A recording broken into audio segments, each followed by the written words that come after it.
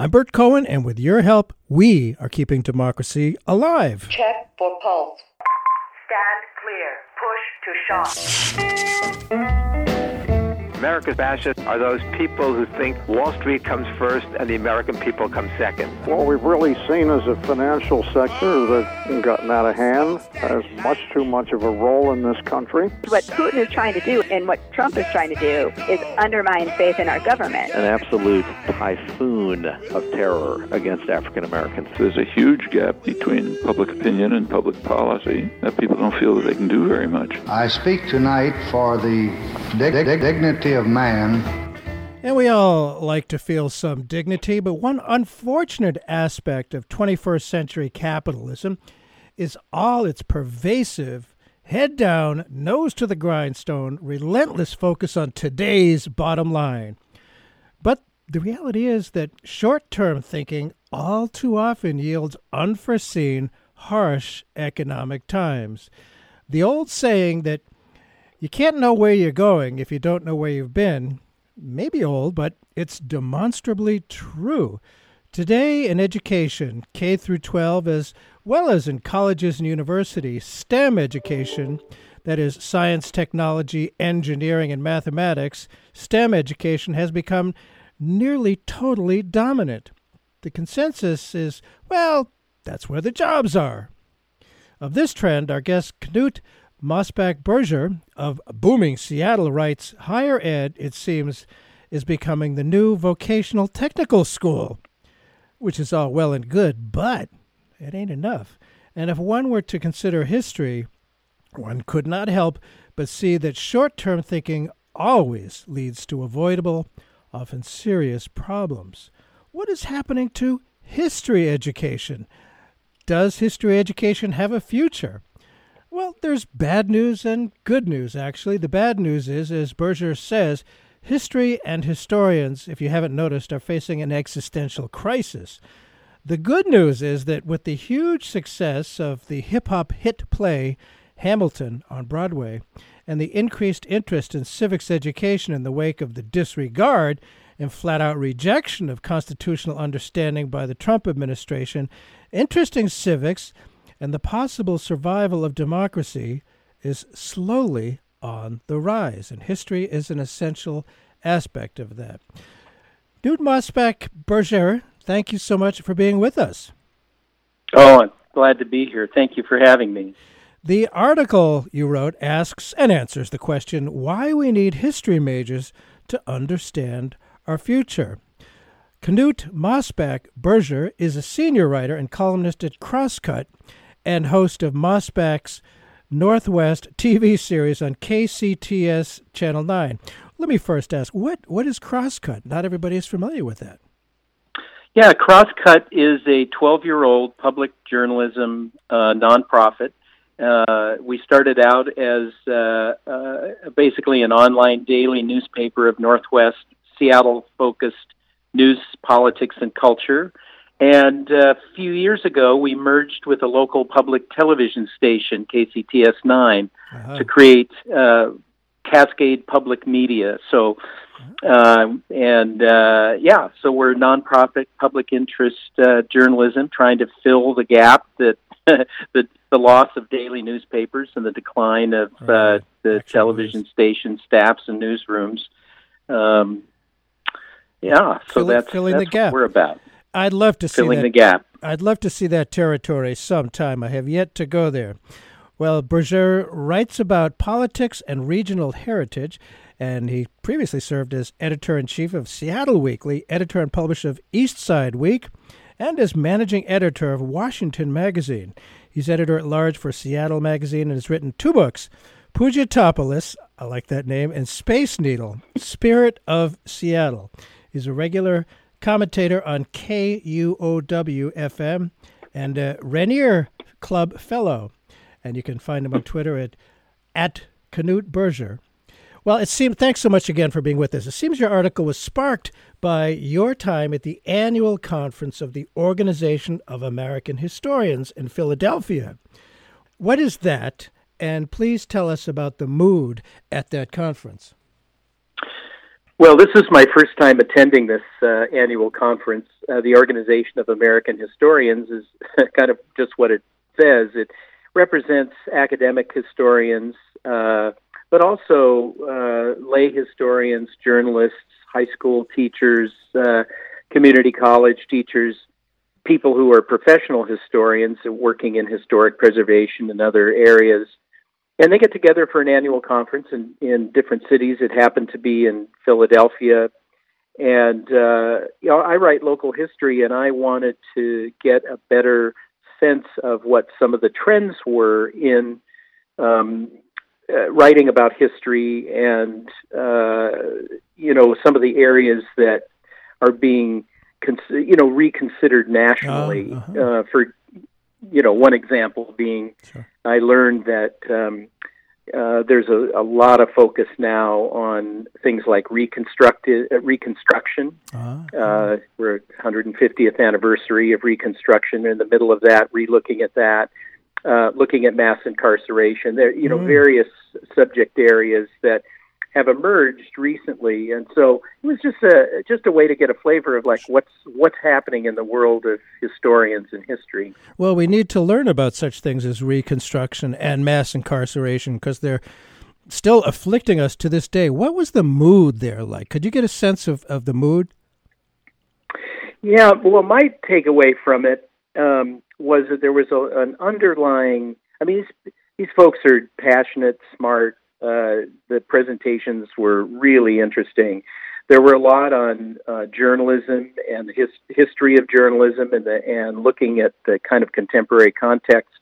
But also one of the underlying themes, I think, was a nervousness about the future of academic history in particular. The number of people getting history degrees is way, way down, especially since the Great Recession. It's down about 34%. Here in Seattle at the University of Washington, history majors are down 46% since 2008. Liberal arts and humanities majors in general are way down.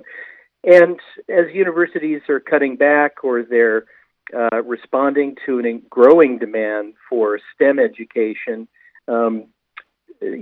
tenure jobs are disappearing. There are a lot of budget cutbacks. The remaining faculty are having to teach, a larger groups of students with fewer resources. Yes, there was an overall sense that history is kind of struggling, certainly in the academy, to maintain a central importance to the curriculum. That is concerning for sure. And I'll tell you, prepping for this show today reminded me that I had been accepted at the University of Oregon, not too far from your state, to go for a master's in history back in 1973. But I remember at the time reading an article in the New York Times about the difficulty historians with PhDs were having getting jobs, and I decided not to go. Yet my passion for history has remained, as anybody who listens to the show knows, and actually grown, in part as a result of being elected to my state's Senate for many terms. And just as in baseball, they say you can't tell the players without a scorecard, without a knowledge of what went before the historical context, lawmaking is hampered in its effectiveness. And now what you call a stampede for STEM education is on. Why is STEM not sufficient for our future, do you think, Knut? Well, of course, the future is unknown, and we've had STEM stampedes before, the main one being the post-Sputnik boost in science education. Yes, I remember. This was a way to win the Cold War, and now there's a tremendous emphasis. Much of that is positive. The STEM world needs greater diversity. There's a lot more outreach, and it's following where the perception is that there are going to be a lot more jobs in technology and scientific fields and engineering, but I think part of the problem is that people are being scared or pushed by their parents to make a financial decision, that that STEM is the only way you're going to be able to make a living in the future. I don't think that's true, and even if you do make a living there, you're not necessarily going to make a better living than somebody who got a liberal arts education. And there's some statistics that show that liberal arts graduates do as well or better than many people in STEM, so-called STEM jobs. Oh. I think the history is important because it's important not just to know kind of where we're going, but to know who we are and where we came from. And I think, historians ask questions. It's not that different from science in the sense that you dig out facts, you ask questions, you try to find out, answer those questions. You put together a theory of history or a sense of story that gives context to that information, and then people can hopefully learn from that and decide. And I think you're right about politics. I mean, it has a tremendous bearing on legislation, on, take the whole argument about whether to impeach President Trump or not. You can't really make those decisions in a complete vacuum without understanding what are the historical precedents for impeachment. Who have we impeached previously? How have we done that? We rely on history to inform us how to behave, what is precedent, what is unprecedented. These things are important to our decisions, and that plays out in all kinds of fields. You reminded me that there are, of course, climate change deniers today, science deniers who rely on myth. And, if you don't have that science, you're at a severe disadvantage. And as you're saying, there is a science to history, learning what's there, what works, what doesn't work. Fascinating. If you just tuned in, Bert Cohen here. We are keeping democracy alive. Our guest today is Knut Berger, whom we're talking about an article he's written, Why We Need History Majors to Understand Our Future. You were about to say. Oh, yeah, just about one of the kind of unique things about my journalistic position is I'm like you, I was fascinated by history as a young person. Even before I could write, I drew stick figure books showing the battles of the Civil War, and I was just a history obsessed kid. Studied it in college, but I've married it with journalism because one of the things I found in doing local journalism in Seattle is that a lot of people are new to the area. They don't really know the history, and many of those of us who live here don't know the history. And I would get questions like, gee, how come there are neo-Nazis in the Pacific Northwest? That seems to be at odds with who we are. And, you go back and look at the history and you find threads of history that make sense of that. There are neo-Nazis here because there have always been white supremacists here and people with a secessionist, bend in their politics. And, this is part of who we are. This isn't alien to who we are. Oh. And so I think history often helps explain the present and give you a new light on it. You got to know what's real and what's not. Absolutely. And just to believe myth doesn't cut it. And of course, politics is behind many of these decisions regarding syllabus in schools. I remember when America had a large and thriving middle class. There really was one, actually. Education, including history and social sciences back then, could be valued as really essential components of a democratic culture. Now there's no middle class. And as you say, parents today want a return on investment. How do you convince parents that a degree in history might prove useful to their children? Perhaps it's a good time to mention Steve Jobs, who did rather well in terms of making money. Yeah, I mean, there's certainly been all kinds of examples of people, certainly in high tech, who never graduated from college, who or who were liberal arts students. Yes, Steve Jobs is one of the prime examples. I interviewed for my column a history professor at the University of Washington, Margaret O'Mara, who has written a new history of the Silicon Valley that's going to be coming out this July. She has a foot in both worlds. She studied the tech world and the history, and she was pointing out, Steve Jobs is considered probably the greatest single, innovator in Silicon Valley. And, he went to Reed College, a liberal kind of, had a reputation as a hippie school, studied liberal arts. Yet he understood people, design, marketing. He had a knack.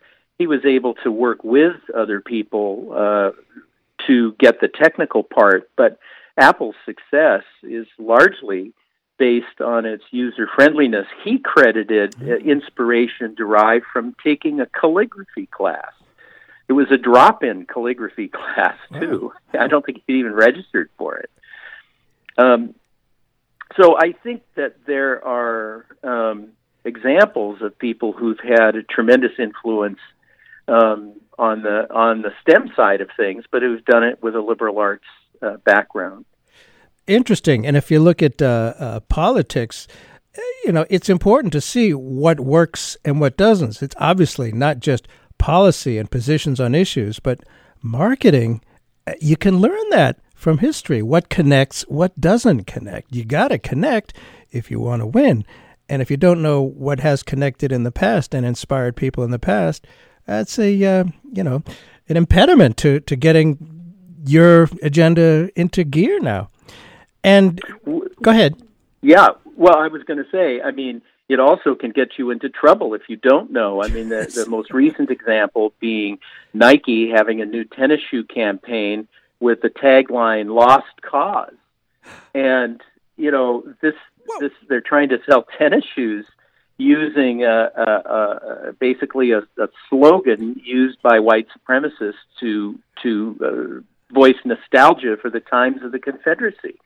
And any history major, if they had been in that room when that decision was made with the ad agency, would have been able to raise their hand and say, hey, maybe that's not a great tagline.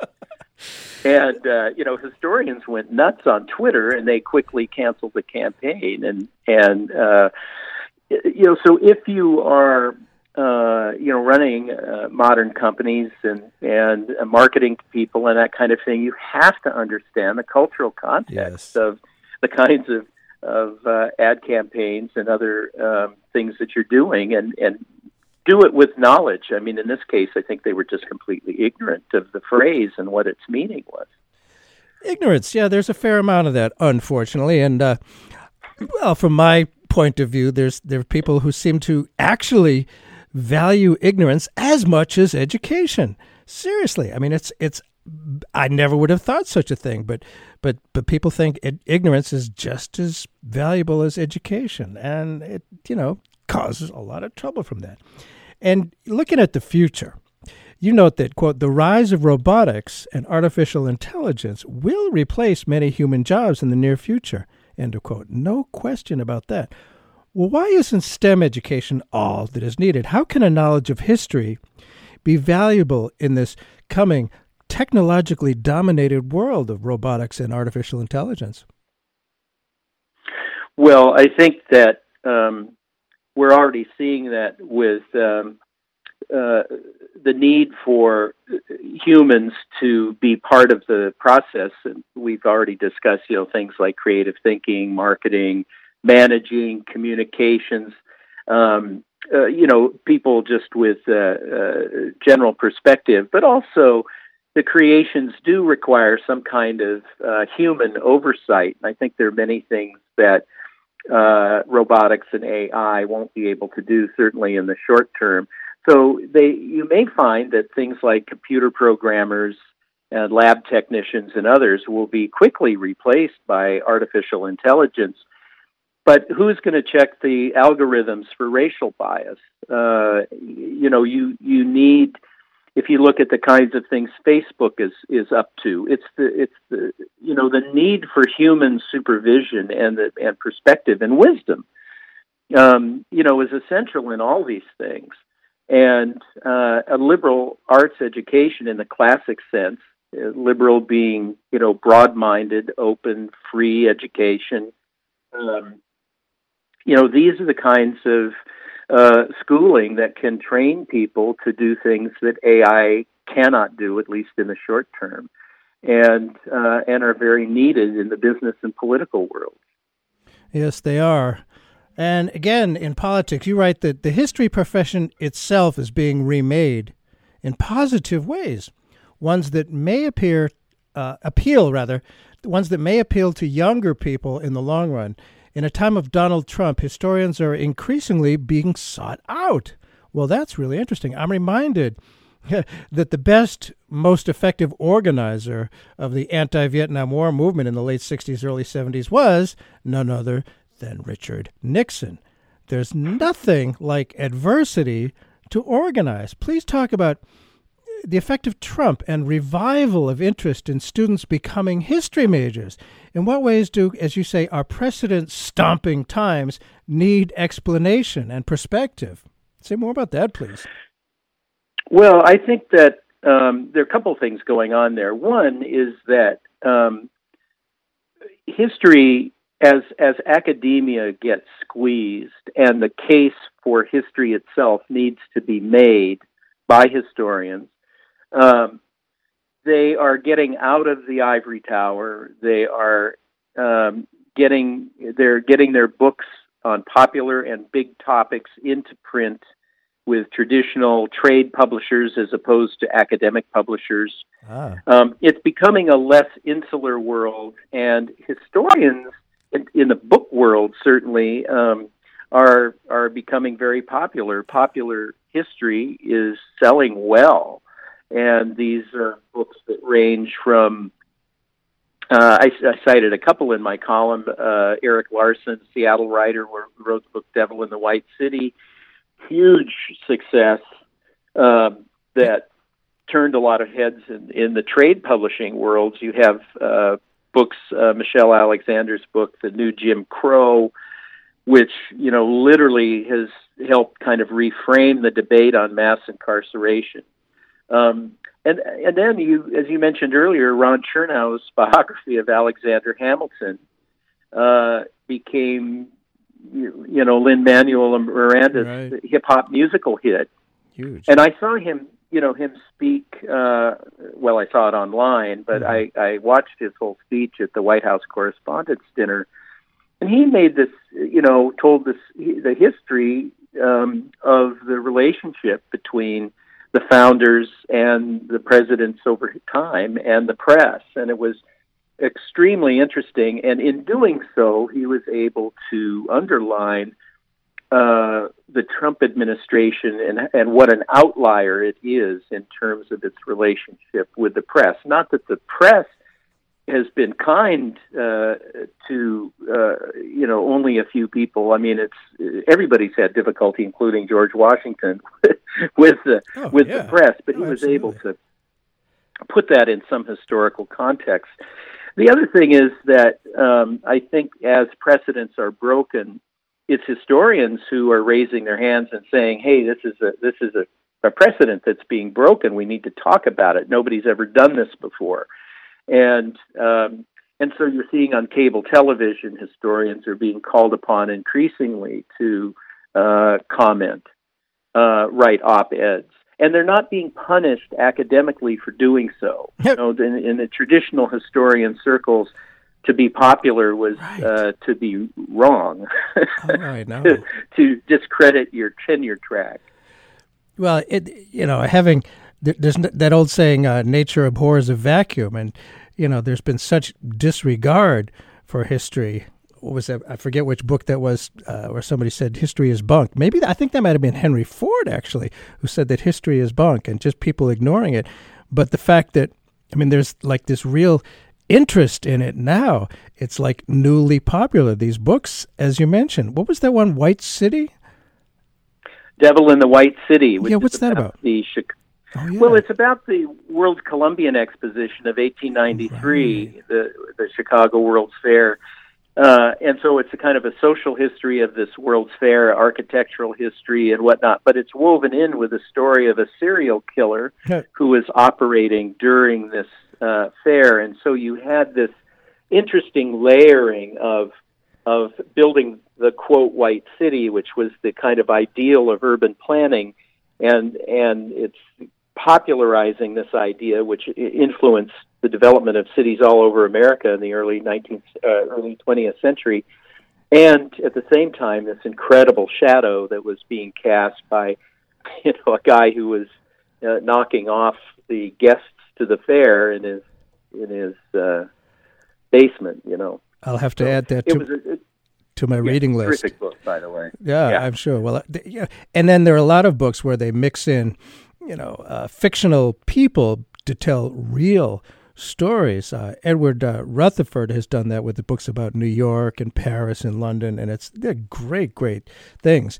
But, it's interesting, as you mentioned, within the professional academic historian community, they used to look down their noses at popularizing history, writing for the masses. And I think specifically of Barbara Tuchman, whom I really admire tremendously. She wrote some really good books about the Middle Ages, about the First World War, and a lot of different books. And she wrote very popular history books. I think it was in the 80s. I'm not sure. But the fact that they were written for a large audience seemed to invite academic scorn. How is that still the case now among more orthodox academic historians? Well, what I'm being told is that's changing, and one of the things I think that's interesting is you're seeing a lot of history is now involving aspects of popular culture. So you're finding, I went to a presentation at this conference where somebody was working on the history of Sesame Street, and it's really fascinating because you go back in the 1960s and 70s. This is history now. Things that are 40 or 50 years ago are history.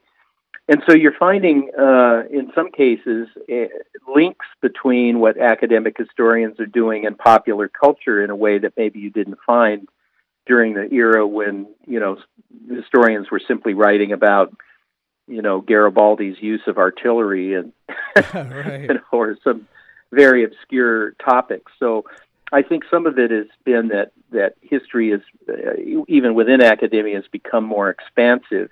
I think it's also becoming more responsive to other, social trends. We mentioned, particularly African American history. I attended a unit where the National Park Service was talking about ways in which it had marginalized African Americans in some of its national park and historic park properties. And they were fessing up to having made decisions in the 1940s and 50s that they were now regretting and trying to redress. And so I think there's a way that active public debates, whether it's, over Confederate statues or whatnot, are sort of legitimizing some of these areas where history and contemporary issues and politics overlap.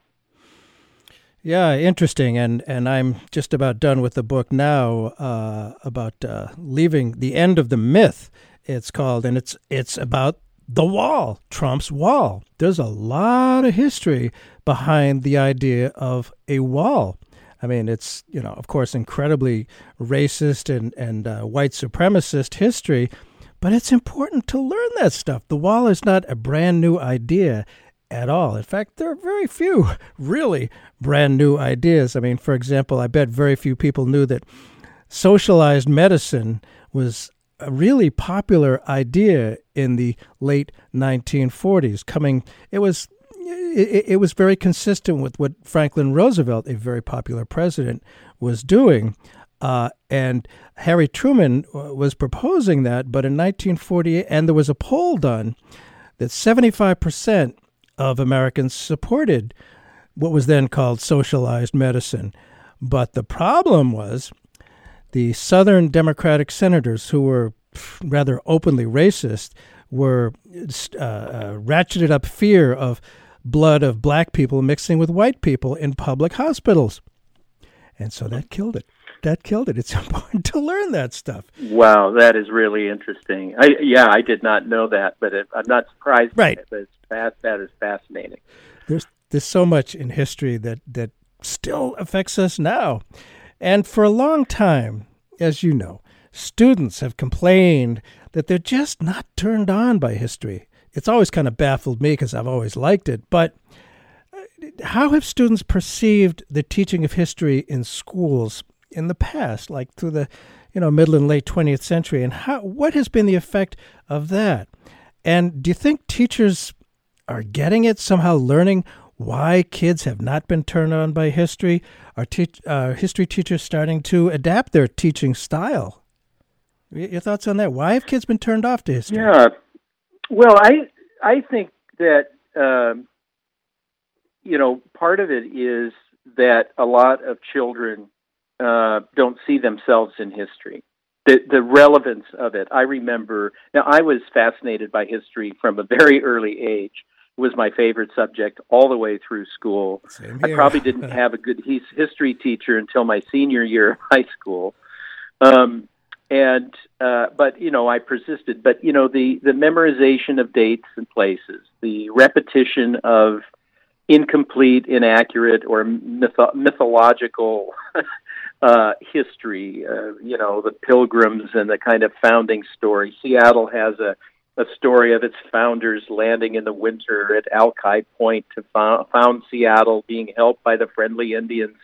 That's essentially the Pilgrim story, just retold in a northwest rainy cedar tree forest. And of course, children of immigrants, children of color. A lot of people don't see themselves in those histories because a lot of the traditional history is so oriented toward the white European settlement of the West and that kind of thing. And I found the most powerful. I had a wonderful high school history teacher my senior year, and one of the things that he did was, I was also intensely interested in politics. This would be in the early 70s, late 60s. I was draft age. I was, opposed to the Vietnam War and the draft. And he would give me history assignments that had ties to things I was interested in. And so I remember him coming to me and saying, Berger, I want you to do me a 10-page paper on the history of the 1863 draft riots in New York. Uh-huh. And so he would send me, and here I was, an anti-draft, anti-war activist. And then I had to go out and do a history on what was happening in 1863 during the Civil War. Yeah. And, I think teachers are getting better at making ties to people's lives. But they're swimming upstream because history is not necessarily a required course. Or in the K-12 education, and certainly local history is marginalized, so that I don't think it's a matter of, in many cases, of them not teaching history well. They're not teaching it at all. Whoa, that's pretty frightening, I must say. And you reminded me, I think it was junior high school. I happened to go to a very good school system, Newton, Massachusetts. And I remember a teacher talking to us about people our age in the ancient Greek culture and in actually the Seattle area of Washington, some old indigenous cultures there, the place of young people. And like, oh, yeah, we could relate to that. And the whole thing about, I've asked kids, why aren't you interested in history? They don't care about names and dates. And the whole great men teaching of history was so dominant for so long. It's just appalling. And I like to think that if young people find out amazing little-known history, like the anti-draft riots of 1863, how many people know about that? Very few, I think, and what that was about. And it's very, very illuminating about where we are now. And where we are now is on Keeping Democracy Live with Bert Cohen and our guest, Knut Berger, who's a senior writer and columnist at Crosscut, which you can look at on the internet thing. And he's written about why we need history majors to understand our future. And we are doing that. And, just looking at the place of teachers and professors, you say they're breaking out of the academic press and getting more attention from the commercial trade press. How has that come about, do you think, Knut? Well, I think in the trade press, you have a few hit books, and right. and as you say, authors like Barbara Tuchman or the books like The Devil in the White City that unexpectedly do well, and the publishing industry wants to replicate that. Profits, that success. So part of it's that the public is interested in it, demanding it, and the publishers. I mean, I attended a panel at this conference that had a couple of Pulitzer Prize winners on it, a National Book Award winner, people talking, and an editor from one of the top trade publishers. And, they're printing, maybe this particular publisher was printing maybe, a book a month, maybe a dozen history books a year, and talking about the criteria that they're looking for. And what they're looking for and what they're finding with many of these writers, both professional historians and journalists turned historians, is they want some relevance to current life. They want a compelling narrative, so you have to have those elements. But they're also looking for history that might break new ground in some way, that might open up a topic that hasn't been explored before.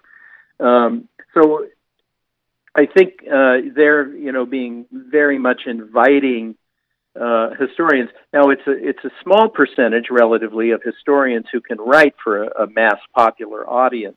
And true. Both, the Ron Chernow's don't grow on trees. But it is getting them these broader audiences that, whereas before it would be a university press or something that would publish these books. Well, the profit motive has been known to stimulate various different things through the years. Yes, exactly. If it sells, they're interested. And I sense that there's been a kind of a boom with the election of Trump in interest in learning about what the heck is going on, what precedents have there been before. People are, I imagine, reading more, and there's more of an interest in the whole Watergate situation, because then we had a very amateur liar, shall we say, but he seemed to respect eventually the rule of law, and his attorney general was arrested. It did happen, and I think people might be interested in that. And speaking of Trump, we have Trump's amazing disdain for facts and truth to thank for, as you note, history is selling to an eager audience. There's been a hunger. It seems to have built up. And I remember my dad talking about when I was growing up, there was no civics education, none at all. And he was like, why isn't that? There's a hunger for civics education now. What the heck is government? Because it's been the powers that be have convinced us for so long that we don't have any power. I just give up. We're powerless and don't even try about it. Are there specific topics? You mentioned a couple that are specifically hot these days in terms of history and articles and books as well as that. And are any other specific topics that are especially hot these days? Well, you can see that one of the topics post-Trump was trying to explain why Trump, and not only in terms of election interference or that kind of thing, but also what's going on in America that somebody like Donald Trump could get elected, who voted for him. And so you have people going out and looking at rural cultures or looking at the Rust Belt class changes and shifts and demographic shifts in America, economic history, to help explain political phenomenon that took many, both in the public and in the press, by surprise. And I know, like with Crosscut, our own enterprise here, we operate and live in a very progressive, liberal city, a big blue bubble, we call it, and sounds lovely. We made a decision to send people like myself outside of the bubble to other parts of the Northwest to find out, what makes people tick in rural areas that see the world so differently. And I did a trip across the state with a photographer where, I was talking with ranchers and orchardists and farmers and other people. And, history infuses people's perspective on the world. People who have lived for multiple generations on a particular farm and have a sense of self-sufficiency and a sense of their homogeneous community supporting what they can accomplish. And so I think that one of the trends has been, gee, who the heck are we as Americans? Right. And how did we get to this point? And of course, I think one of the things that you discover in that context, and this is where you're seeing books on race and books on the wall or books on these divides, is that they have been around for a long time, that they didn't happen by accident, that the Pacific Northwest is one of the whitest places in America, and there's a reason for it. It was done by design, not by accident, and those kinds of settlement patterns have reinforced certain attitudes that are now asserting themselves. So I think books that biographies and other books that explain these things. And as I mentioned previously, I was told that books on race and Reconstruction, Reconsidered, and mass incarceration are topics that have been doing very well in the public sphere, and have an opportunity to impact policy. We certainly are re-looking at the Civil War. I mean, we're always. Yeah. I think they still publish more books about Abraham Lincoln every year than just about anything else. But now we're actively reconsidering the legacy of the Civil War and what did it mean, and did we pursue Jim Crow by other means in the post-Jim Crow era? These are things that I think there's an eager audience. We're bringing more people into history in terms of race and class than have been brought into it before, where it's a sequence of guys on the money or Mount Rushmore that we talked about. Of course, I love history books and can recommend so many, but it's great to see it kind of opening up a new market. Like voter suppression we see, but it doesn't come out of nowhere. It's just the 21st century voter suppression is really just a new version of Jim Crow, which has been around a long time.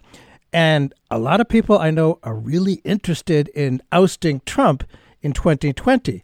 Well, it might help to look at history, what has connected in those areas we didn't connect with in 2016. I mean, for example, we didn't carry the Midwest, Pennsylvania, and various different cultures like that. But there was something called prairie populism not that long ago, which very few people really know about, and connected people on the farms. Now, granted, the farms are different these days, but for example, I was speaking to a woman from Iowa, a fourth-generation family farmer, and we were talking about Medicare for all, how there's very few doctors and hospitals are, separated by 100 miles or so. Medicare for all would help people. So many people are like, oh, no, we got to go to the center. We don't want to rock the boat at all.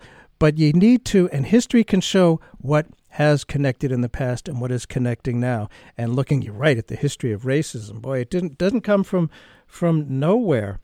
And again, if you just tuned in, dear listener, Bert Cohen here. The show is called Keeping Democracy Alive. And to keep democracy alive, you really got to have a little understanding of history anyway. And our guest today is Knut Berger, who is a senior writer and columnist at Crosscut and host of Mossback's Northwest TV series. And our guest has a nickname, Mossback, apparently. The article is called Why We Need History Majors to Understand Our Future. One of the things that's frustrated me as an aging baby boomer is not learning from Vietnam.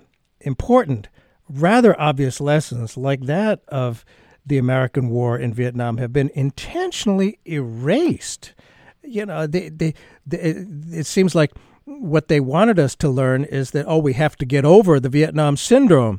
So we went into Iraq and Afghanistan to show we're tough again. But, that's a lot of people died and lost limbs. And it might be nice to keep people whole, I would think. The recent corporate-funded PBS series on Vietnam insisted, and it said very clearly, America went in with nothing but the best of intentions. That untruth, of course, serves the interest of the funders of the production.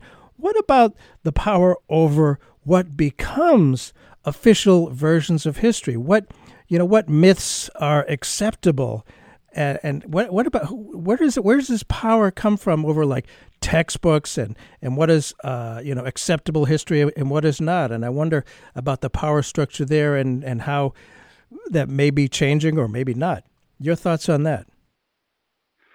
Well, I think that democracy, the potential, especially in a society as diverse as ours, and the difficulty that I think we see with maintaining democracy, there's a fear that, let me put it this way: there's a sense that binding people together with a common story is extremely important to the function of society. And I think there's a way that leads to a simplification of history and creating narratives that might have threads of truth in them but aren't the whole truth, but they become effective, in the same way it's effective to promote unity in terms of having everybody stand for the national anthem or everybody say the Pledge of Allegiance or whatnot, that it has this context. I also believe that there are many people in the corporate world that thrive on ignorance, that want people to be more easily herdable and less inquisitive, and I think that makes it easier to manipulate people. And now you have, as you pointed out, this trend where with certain media and certainly with political rhetoric, you have a way in which learning the lessons of history is deemed foolish. Because all history is a lie. We didn't land on the moon. All this kind of thing. Right. I think Vietnam is one of those things where it was a colossal moral and political and human failure. Yes. And did everybody involved in the war have bad intentions? No. To blanketly say that it was nothing but good intentions is wrong too. Patently false. Yeah. On the other hand, that TV series I thought did a really good job of bringing out the intensity and, in some ways, the power of the anti-war movement. In watching that part of the series, I was reminded of the how strong the pushback was, and it wasn't necessarily entirely effective. Right. But it was something that surprised me in the sense of my own memory has tended to kind of, gloss over that. I attended some of, demonstrations and protests against the war and that kind of thing.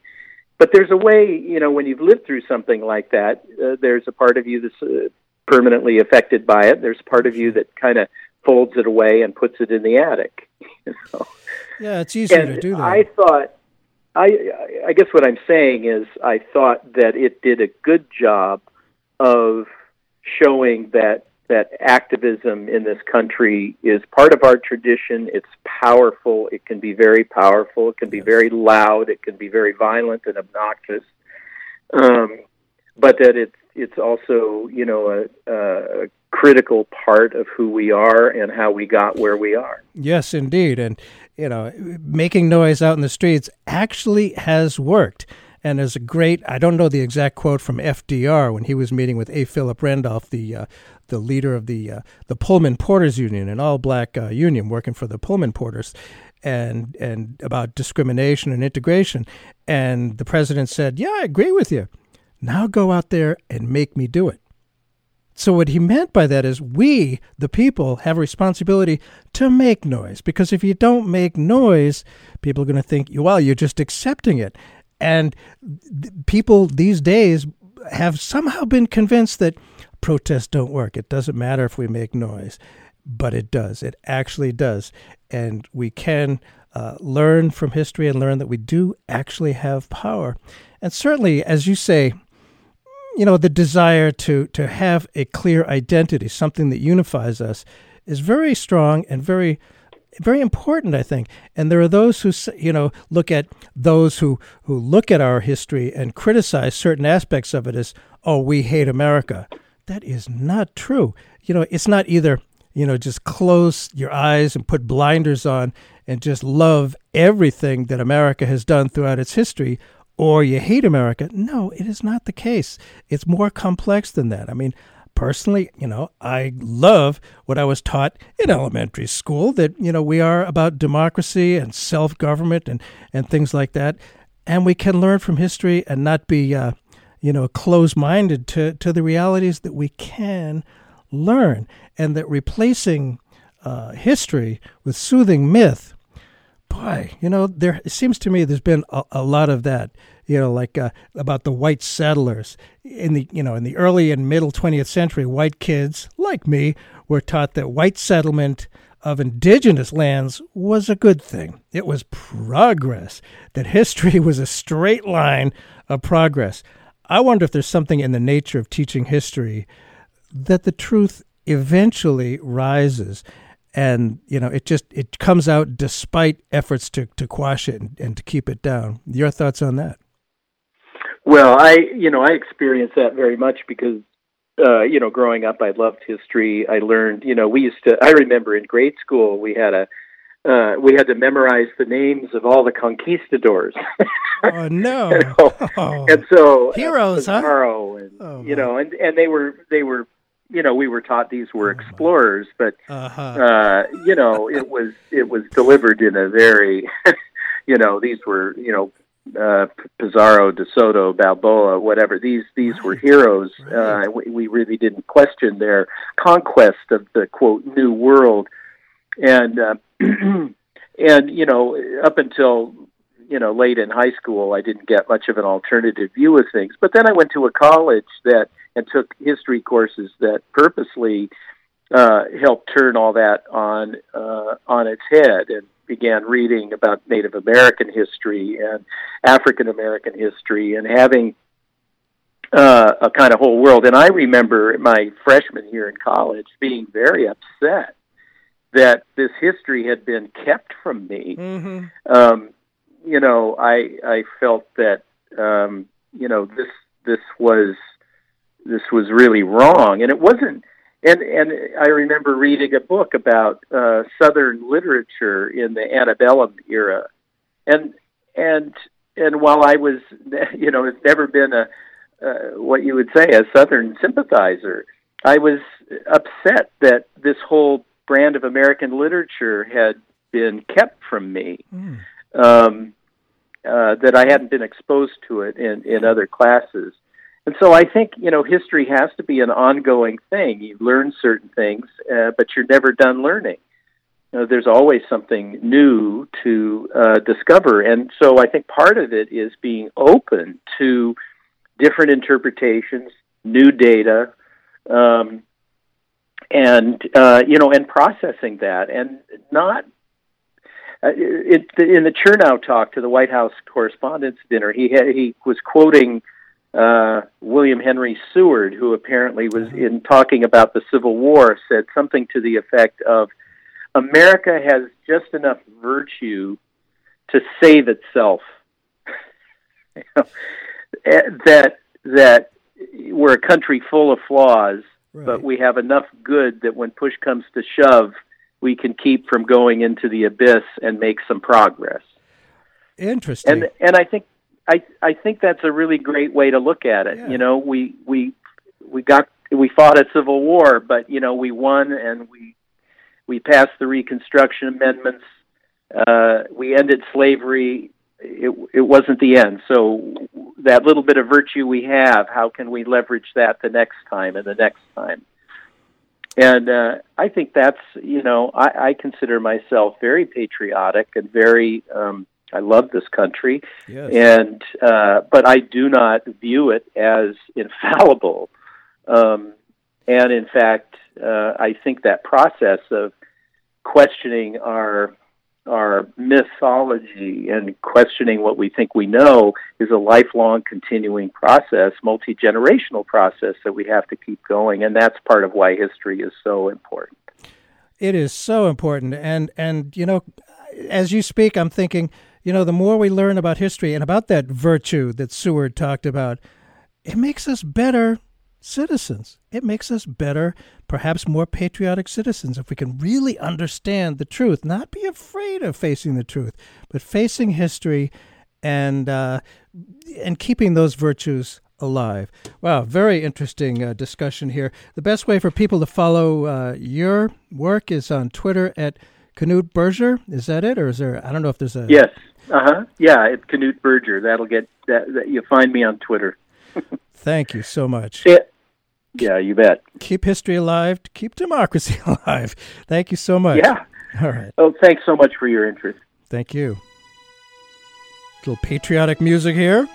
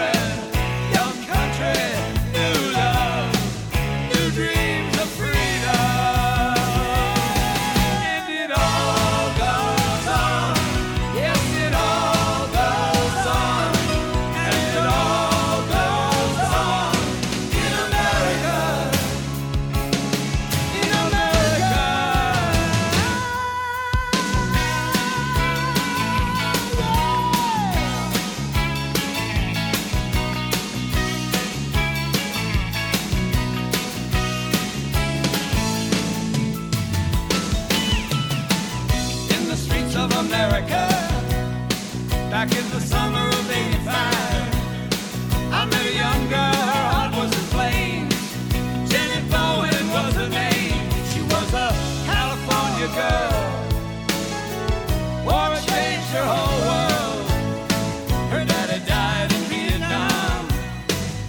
lost her husband in Lebanon. She was driving back to Washington.